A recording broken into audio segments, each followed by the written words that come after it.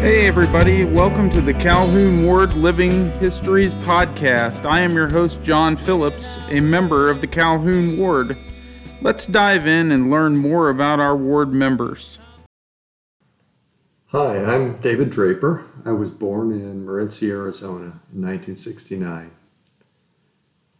Morenci is a small town in southeastern Arizona. It was a mining town. And my parents were Robert Draper and Anita Draper. I was the oldest of two boys in that family. The town itself was located in the desert foothills, kind of verging on the mountains in Arizona that rise up to the Mogollon Rim there. And in those desert foothills, there's a large copper deposit, and it had been mined since the 1800s. At the time, the town itself, and the town still is a company town. Every house in the town was owned by the company, and there was no independent police force. I remember as a kid, when we were walking around, either to the town site from the neighborhood or maybe even from school, we'd sometimes see the guards and say, "Hey, there's the guards driving around." That was the local police force owned by the company. So a little bit maybe unusual compared to people's normal upbringing, but seemed perfectly normal to us at the time. At the time that I was born, the mining town there was going through some really tough times, primarily driven by the fact that several of the young men there had enlisted to the Vietnam War. And out of 9 of those young men that had enlisted, they all enlisted on the 4th of July. 6 of those were killed in combat. And shortly after that, I think there was even a story in Time magazine about the high mortality rate in the town. So the town was going through some tough times, and my dad had married my mother in 1968 shortly after being divorced from his first wife. And their oldest son had been one of those that had been enlisted, and the first one had been killed. So that was kind of the environment that I was born into. Extremely patriotic place, though, and some of my first memories were, certainly of seeing flags or 4th of July celebrations with large amounts of fireworks, and just kind of a cool place to grow up. Hills covered with mesquite and prickly pear and creosote bushes is what it was. Pretty scenic, as a matter of fact, and always dominated by the giant smokestacks and the smelter up the hill. Smokestacks, which were later demolished as the mine itself moved the smelting operations to Mexico and started doing a lot more solvent extraction of the copper ores. So those are some of my earliest childhood memories. Growing up, I had one brother in our household, and an older sister and 2 older brothers that weren't part of the household that lived down in Phoenix, Arizona with their mother. So it was 4 of us in the house. The first house we lived in was in a place called East Plant Site. I guess it was the Eastern Plant Site that they built these neighborhoods on. But they were small little houses, probably, 500 to 800 square foot houses, these little tiny houses.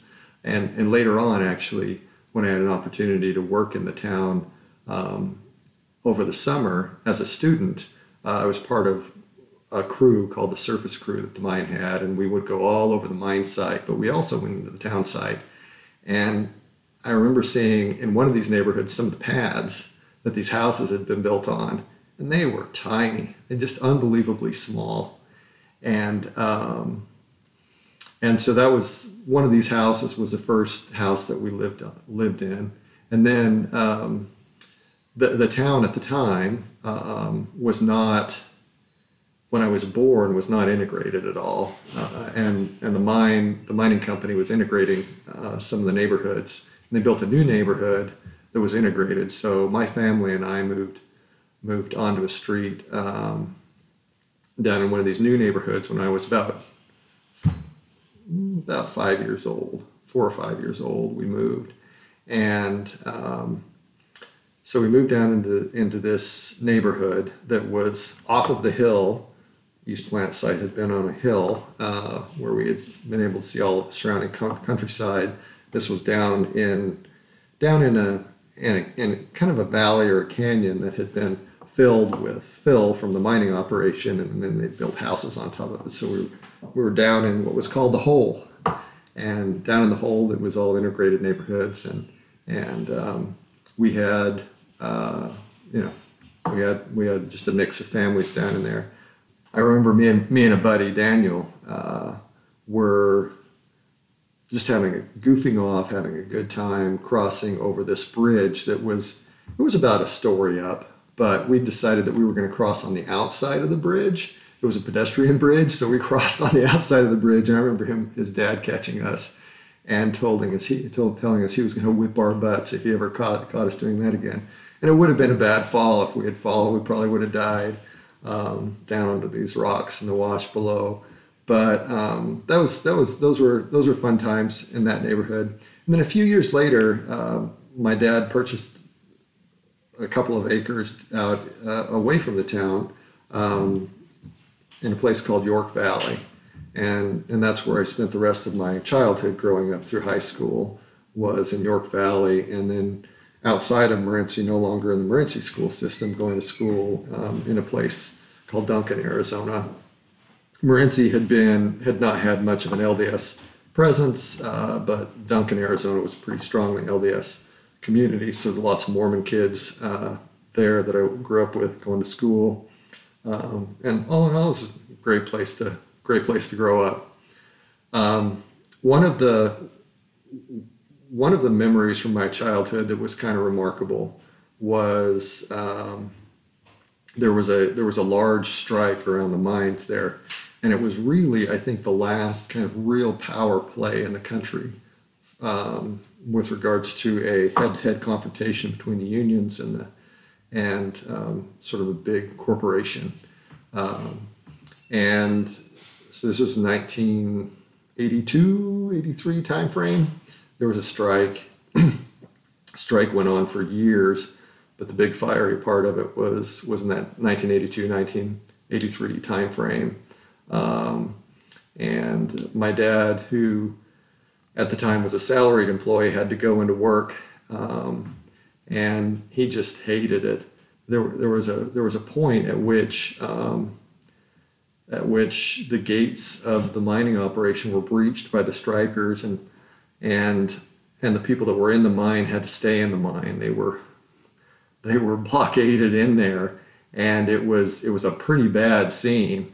But he would talk about how he would be going into work, and people would be throwing rocks at his truck and stuff. And I know that some of the people throwing those rocks were some of the kids that the older brother that had been killed in the war. They were some of his friends. And so it was really a situation where the community was torn apart.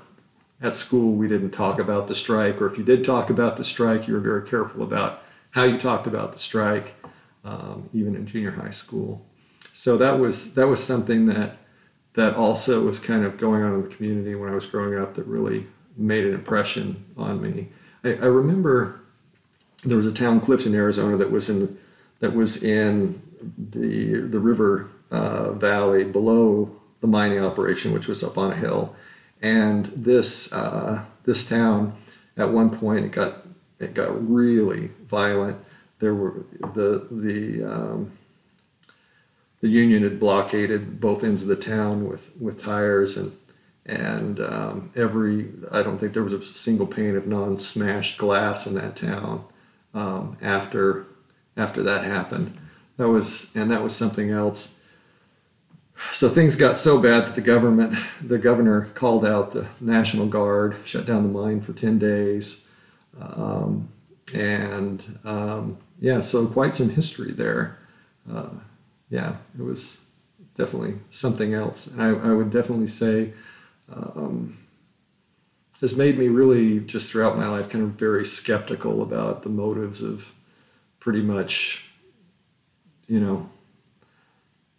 be it the government or a large company or a large union. I don't think the reputations of any of them fared very well in that situation. But I saw how the lives of the individual people were damaged by all of those actions taken, which frankly makes me pretty skeptical when it comes to things like politics and how people take sides on issues. Oftentimes, oftentimes just inflamed by people whipping up passions more than anything else. So later on, actually ended up at BYU, and had a couple of encounters in college with people that had themselves been impacted by the strike. One was at BYU, and this particular case was, I was a statistics major. I was in graduate school there. The administrative assistant was married to a man who I met at a statistics conference that we went down to in Salt Lake. And I said, well, what do you do? He said, I'm a statistician. Oh, really? I didn't know that. That's great. He said, where are you from? And I said, Morenci, Arizona. And he kind of laughed. And he said, I spent a couple of weeks in the hospital down there in Morenci, Arizona. I'd been shot. And I was like, what? He said, yeah, it was during the strike. They kept it really quiet at the time, but I was a narcotics agent for the state of Arizona. And I was shot during that strike. And so really kind of had been surprised to hear that. Another one was interesting was there was a doctor who had worked for the company in the hospital there, in the local hospital, and had refused to stop seeing patients. And it caused, there was pretty high passions around this one. Now looking back at it, I can definitely see why wouldn't a doctor continue to see patients? But he'd been ordered by the company to stop seeing any patients that weren't employed by the company. So he set up a little office there, and I ended up with his wife in a graduate class, a small graduate class. There were only 6 or 7 of us in this class at the University of Arizona, but she ended up being a classmate of mine. It was really interesting to kind of meet her and get to know her in the context of that classroom experience. But so even sort of later in life, as I got older, not really later in life, but as I got older, as an adult, meeting people that had been impacted by that. So anyway, some interesting history with the town there. But as far as everything else goes, all the normal stuff, Boy Scouts and going to church as a kid and going on campouts on the weekends and everything was all, for the most part, just an ordinary LDS kid growing up. Earliest memories, one of those was going to see my grandfather and my grandmother over in Pima, Arizona, which is in the Gila River Valley. It was about 45 minutes, an hour drive from where I grew up as a kid. These were folks that had been born in the 1890s and had seen a lot of history themselves. But I just remember the great experiences of going to see my great-grandmother and great-grandfather over there, Clyde and Celia McBride, and getting to know my cousins and everything growing up. Another great memory was going to Alpine, Arizona. And there were 2 ways to get there. One was the Coronado Trail, and that was guaranteed somebody was going to puke. Car sick road. And I remember one time we had a scout trip with one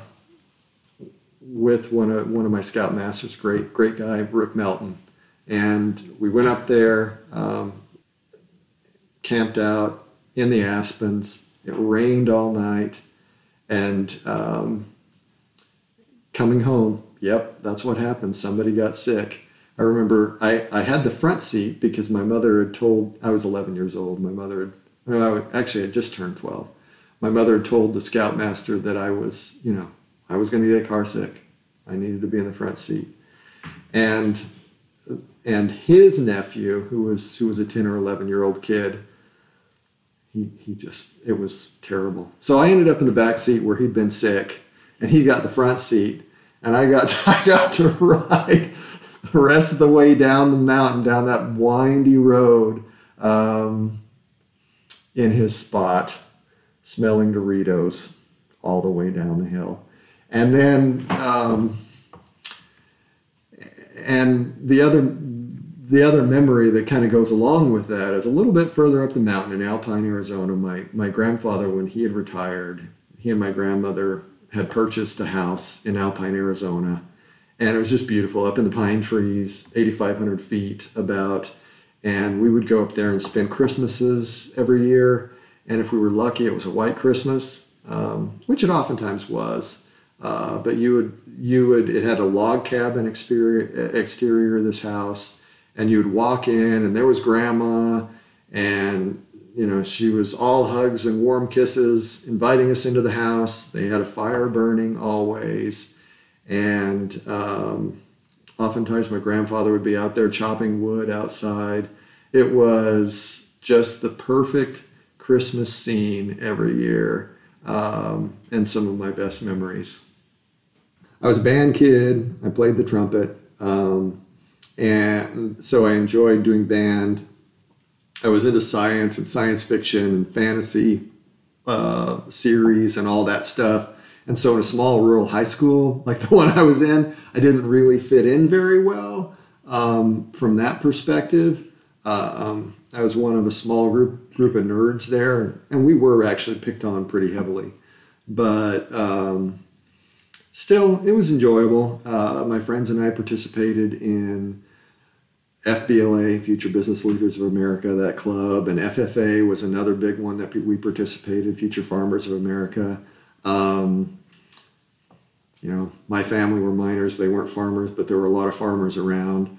But there was a place for us in FBLA. It was fun doing the accounting and bookkeeping competitions, and I won a few trophies doing that. And it was enjoyable also, doing the FFA competitions, going to, University of Arizona and doing those competitions, which we did less well at. The competition actually was a lot stiffer in FFA than it was FBLA, believe it or not, when it came to the more business-like competitions. But we participated in the ag econ competitions, and my friends and I, and did okay. We didn't do super well, but we did okay in those. Probably if the high school had the right, but it was a small high school, but if we'd had the right curriculum, we could have probably done better than we did. But it was they still had an awesome ag shop. We learned how to weld. I think I'm still even a pretty good welder. Even though I haven't welded for 30 years, I'm pretty sure I could probably within a day or two get my welding, maybe kind of like riding a bike. But it was, all standard kind of arc welding and also, welding and brazing with a torch and cutting and stuff. So that was always fun to go to that class and do those things. Some of the funnest times was one of my friends and I we were in the Talented and Gifted crew there at the high school, and they brought us in and asked us, well, what do you want to do? And, they were trying to put together some things with limited resources for the quote unquote smart kids. And my friend and I found ourselves in the chemistry lab unsupervised. And there were things in that closet that are probably illegal. It was fun discovering those things and messing around. I remember one time we found some potassium that was just being stored in oil there. And, reading about it, like, why is this? There's metal in this oil. In this jar here? What's going on? And, look, it's flammable if it's exposed to water. Well, of course, the first thing we did was we went and exposed some of it to water. Just a small chunk. We were always cautious, even though we were reckless. So we never burned anything down, but it was always fun sort of discovering those things and the intent wasn't for us to be unsupervised in that closet. We were supposed to be inventorying things, but man, we found a lot of things as we were inventorying that closet. So those are some memories as well. And then going to the tri-state dances as we were growing up was a lot of fun. I had a friend, Ron Derrick, that he and I would go down to these tri-state dances that were held, I think, weekly during the summer. So we would drive down every Friday night and trade off driving, about an hour drive down to Safford Thatcher to go to these dances. That was a lot of fun doing that. And then also sort of going on all of the band trips and those competitions was a lot of fun as well. Yeah, one of the things that I really appreciate from growing up is just, the diligence that my mother and father had, how hardworking my dad was. He worked, and I never really appreciated it at the time, but I do now, back in the 70s, and even in the early 80s, he was working a lot of long hours. In the 70s, it was just standard for the people that did his job to work a 29-2 shift, which was 29 days on and then 2 days off, in a rotating every 2 weeks. He would change the shift that he was working. He and his crew were working, and he, it would be graveyard and PM shift and then day shift. And that was, I'm sure, very grueling to have to change his sleep schedule like that, and then only having 2 days off every 29 days. That's got to be rough. And then during that strike, he was working, it was pretty much 12-hour days every day because they didn't have the staff at the mine to staff the mine and keep it running. So he and the other salaried people were working a lot longer hours. So I appreciated his example of hard work, which, allowed me to go to college and appreciate the life that I have now today. Then my mother, just the early childhood memories, even from my earliest memories, probably wasn't more than 2 or 3 years old. Her memories of her reading me stories, sometimes from the Children's Friend before I, went to bed at night, and her diligence to make sure that I learned the gospel. My dad was not; he was a member of the church, but he was never very active when I was growing up. That changed later in his life, but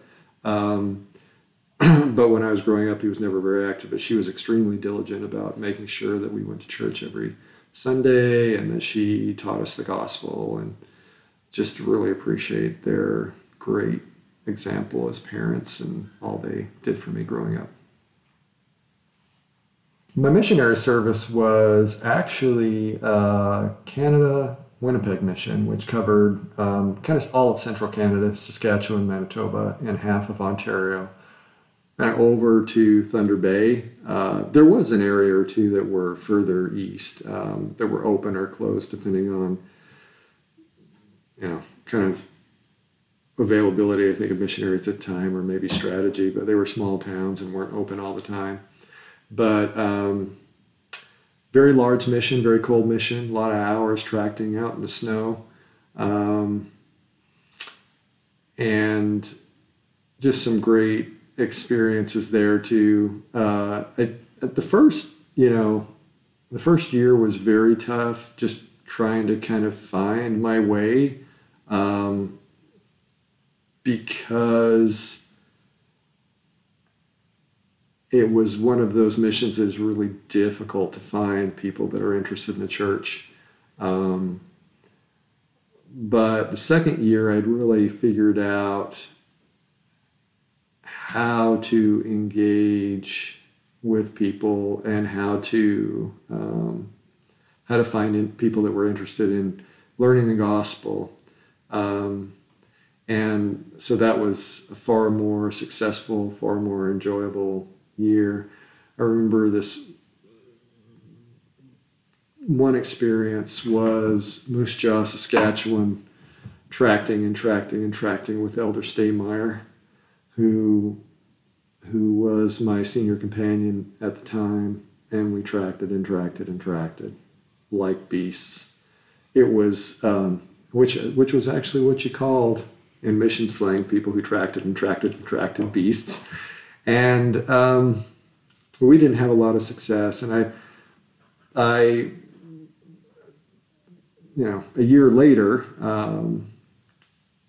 Elder Staymeyer was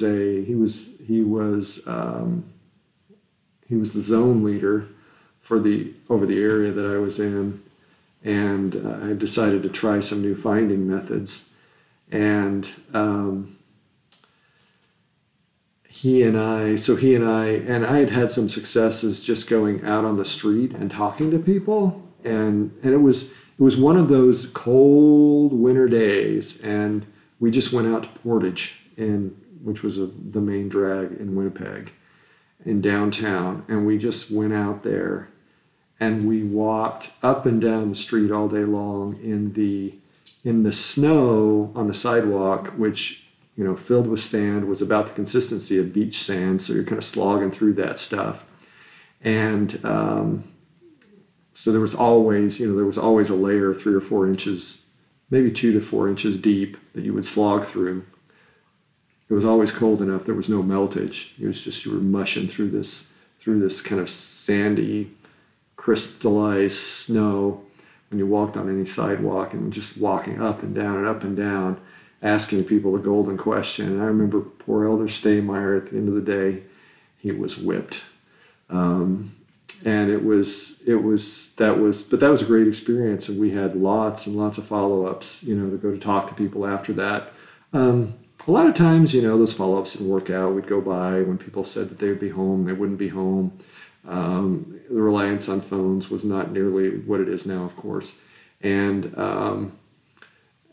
but through those experiences, and toward the end of my mission, we had a few converts and people who really appreciated the opportunity to join the church. So yeah, that was the mission, large mission. I served in northern Saskatchewan, which northern Saskatchewan means that you're maybe 300 miles, maybe 200 miles above the border, not like all the way at the north end of the still in the southern end of the province. But around Saskatoon and Moose Jaw on the west side of the mission, a lot of time in Winnipeg in the middle of the mission. Early in my mission, spent some time in Thunder Bay, Ontario. And so, yeah, it was cool. My first year in college, before my mission, I attended Eastern Arizona College in Thatcher, Arizona, which is small, fun, very much high LDS population, junior college, but fun place to go to school. That year. After my mission, I did another year at Eastern Arizona College, after which I went to BYU. At BYU, I realized that my intention had been to major originally, frankly, in English. I wanted to write novels because I like to read novels. And but the things that I like to do, I don't really love writing. Actually, it was just more sort of, I guess, a romantic idea. And as I was before I started my business courses at BYU, I was talking to people that were majoring in marketing, because I decided, well, maybe I'll minor in English and major in business so that I can earn a living. And as I was talking to people that majored in business, I was really realizing that, maybe this isn't what I want to do. Maybe I want to go after more of a hard skill set. And I'd already had 2 years of college. I'd bypassed the chemistry and physics courses. It was kind of too late to go into engineering. And I don't really think engineering would be my thing anyway. But there was a statistics program at BYU. So I enrolled in the statistics program, got my undergraduate degree in statistics, which was really cool. And the cool thing about statistics is that you're working with numbers, which can be fun if you like numbers. But even more fun is the fact that every discipline that is applying the scientific method in any way, shape, or form, which means pretty much all of them, uses statistics to confirm whether or not the results that they're finding are real. So all of the coursework had all of these really interesting problems in all these different disciplines, truly multidisciplinary in terms of the kinds of problems that you're confronted with. So it ended up being way more fun as a major than you would think. It wasn't just messing around with numbers. It was, here's a business problem here, here's a physics problem, or here's a chemistry problem, or what have you, and working with all those different data sets. Super fun. And met April, my senior year,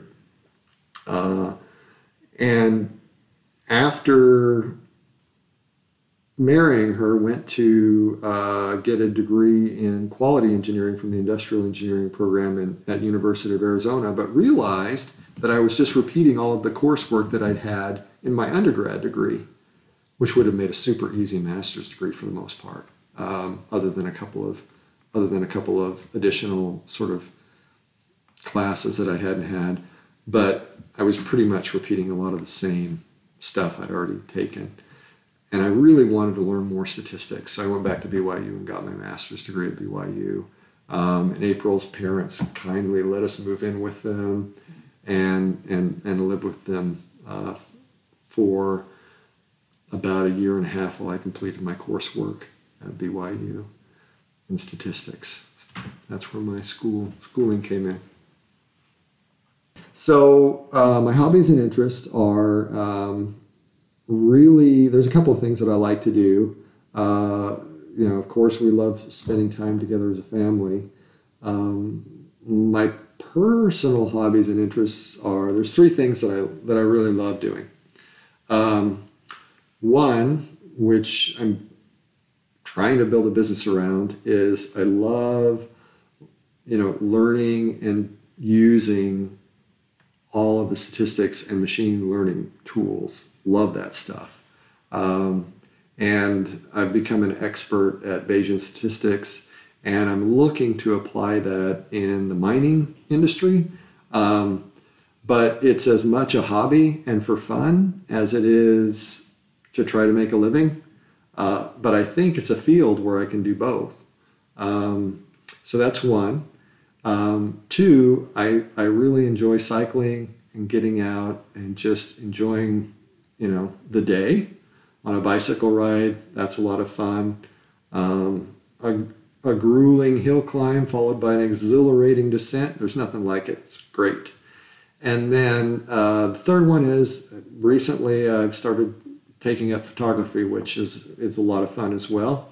For years and years and years and years, I've been taking thousands of cell phone pictures, but it's been enjoyable to get some really nice equipment and get out and take pictures. It's something that I'm still, very much learning, and I'm sure a lot of the pictures I take actually aren't very good, but it's still fun to take those pictures and then process them afterwards. So those are the three things that I enjoy doing. How did I meet April? Well, I had returned to school for my it was my final semester of coursework, and then I was going to have one more sort of final semester's winter semester at BYU. This was 1995, and then I would have a couple of PE classes that I needed to just finish off over in the spring term. So I'd returned to college and met a girl in my ward, this new girl in my ward, Joy Hassan. She just moved in. And my roommate Dave and I met Joy, and she was kind of showing interest, kind of flirting with both of us. But Joy invited us over to her house, and I for dinner, and walked in the door, and April happened to be at home, and I don't remember, but she had a cold. I remember that much. She had a cold, so she was keeping her distance from everybody. And she had a really deep, gravelly sounding voice at the time, which was kind of funny. But started talking to April. And then after having dinner with the family there, as we were heading home with Joy and my roommate Dave, I asked Joy for April's phone number and called her up. And it was about,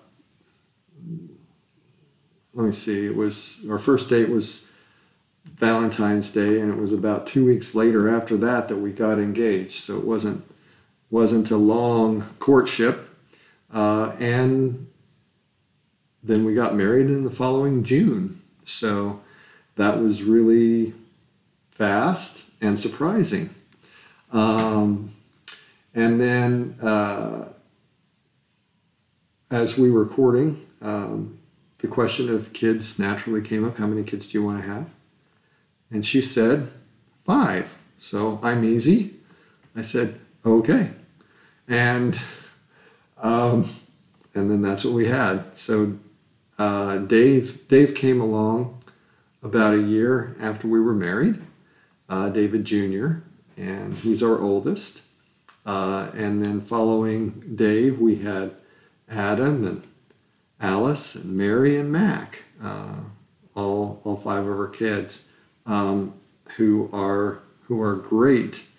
A lot of them are kind of mathy artists, so technology artists, and so it's been fun to watch them grow and develop their talents. We've never really had a super strong desire to steer them one way or another as far as their interests or careers go. We've let them find what they're good at and what their talents are. And that's where they mostly landed, except for the youngest, Mac. He has no interest in art whatsoever. He wants to be an actuary, which is cool. And, and so he will pursue that. He's very competitive. And so that's our kids. Dave actually just moved back here after living and working in Austin as a partner in a small startup there for about 6 months. And he had a little bit of a falling out with his partner, and so he's back here looking for jobs and sharpening up his C++. He was primarily doing a lot of things out there with programming visualizations using LiDAR and the iPhone was his inputs, and then creating visualizations on top of those LiDAR inputs in real time. That was kind of what he was doing there. And Adam, our second son, is down in Florida with his wife and son, and he's going to school, working to become a nurse. And I think he's trying to decide right now whether or not he's going to just do a 2-year degree or do a 4-year degree. And Alice is at BYU. She's engaged and she's going to be married in June to a great young man that she met out there last fall.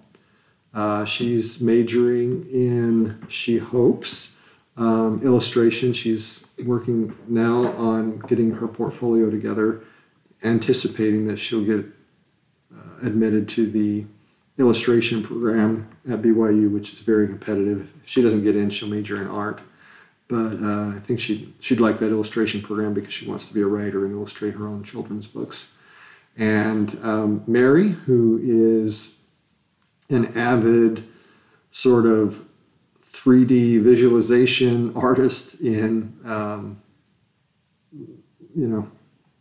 computer-driven stuff, but also makes some actually really cool little sculptures and things that she's been making in class. And funnily enough, she's part of a student art exhibit over at the Booth Museum right now, and she had a piece there that her teacher had chosen to have as part of the display called Shark Rocket.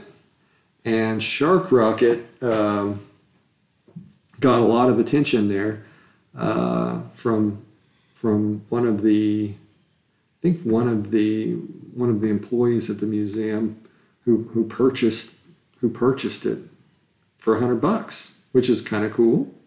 I think that's pretty good. It's an interesting piece. It's funny because it doesn't look like a great work of art, but when you look at Shark Rocket, it definitely is an interesting piece of art because it looks like a rocket, but it also looks like a shark. But there's blood and scars on that shark. It looks like it's had a rough life. And then Mac, of course, and Mac is a very good student, very sharp student, and he's in the magnet program at Cass, and primarily, and he's also in band, and he's a percussionist, very talented. I think anybody that plays against him in sort of any fighting games will learn just how quick he can press that trigger finger, which is very, very fast. So good skill for any percussionist to have. So that's the kids and their interests. So the question of testimonies is sort of interesting because there's always this question of when did you get a testimony? And I really can't put my finger on that. And I would say, I was raised by my mother to have a testimony. I was taught the gospel always kind of growing up. And that testimony was sort of passed on to me by my mother. Now, what does that mean exactly, right? Well, I'd say I've had spiritual witnesses of the truth of the gospel my entire life. So I can't really point to a specific one that would say, well, that's the point at which I gained a testimony. I think it's always, regardless, and I can even point to things even in the last week where I would say, well, yeah, that was, there was definitely the Spirit was working there. But it always comes down to an exercise of faith, I think. So I think in anything in life, there's always a leap of faith. I remember I had a statistics professor that even made the point that even in any scientific study, before you reach a conclusion, there's some leap of faith that you reach to say, well, that's why a certain thing happened. Because you never know for sure.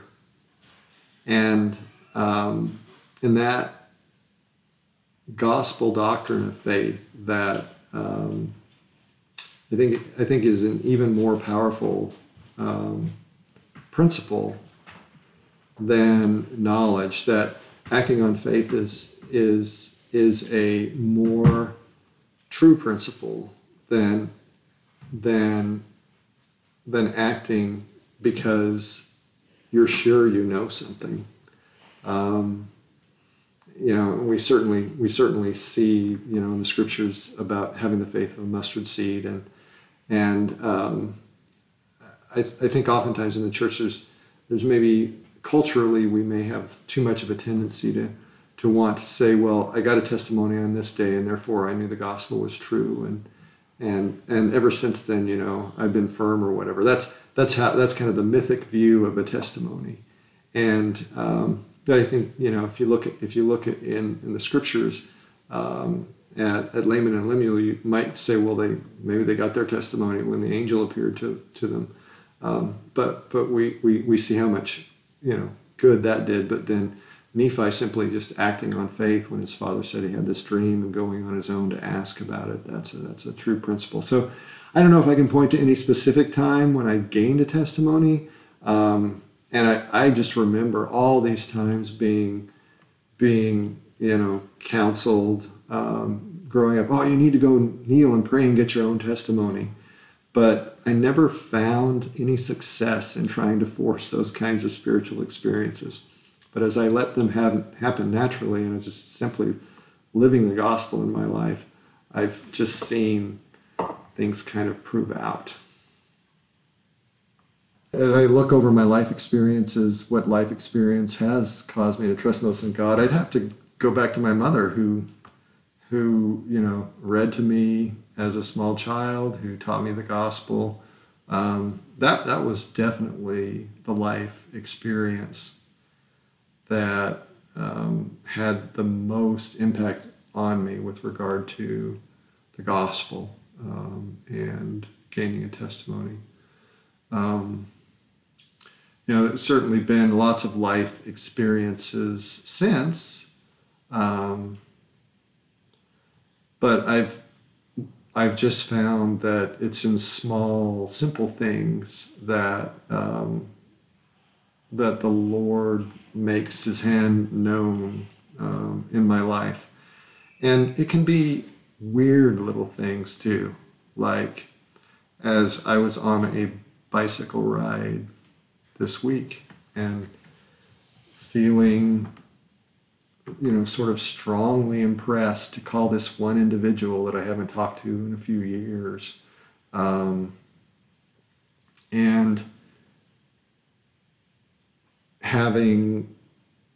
then dismissing that this week, and then getting home, and he texted me and said, "Hey,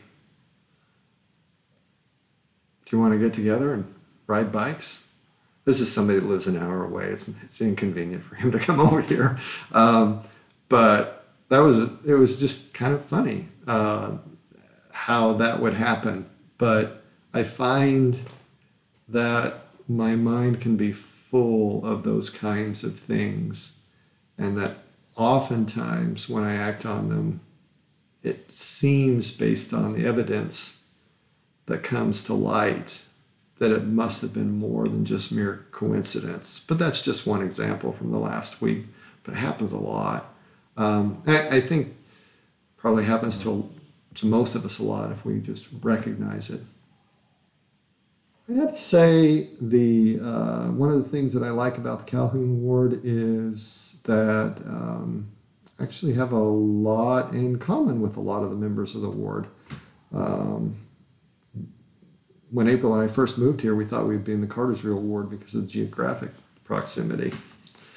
But it turns out that there's a lot of people that are sort of nerdy people, or people that like to ride bikes in the ward, that we have a lot in common with. So that's kind of neat. If I could send one message to my posterity 100 years in the future, what I would say is hello. And with that hello, I would say I'm thinking about you, I care about you, and I wish you the very best. Well, that brings us to a close for this week's podcast. I truly hope you enjoyed the personal history and stories presented today, and most of all, I hope it has brought you closer to another member of our ward.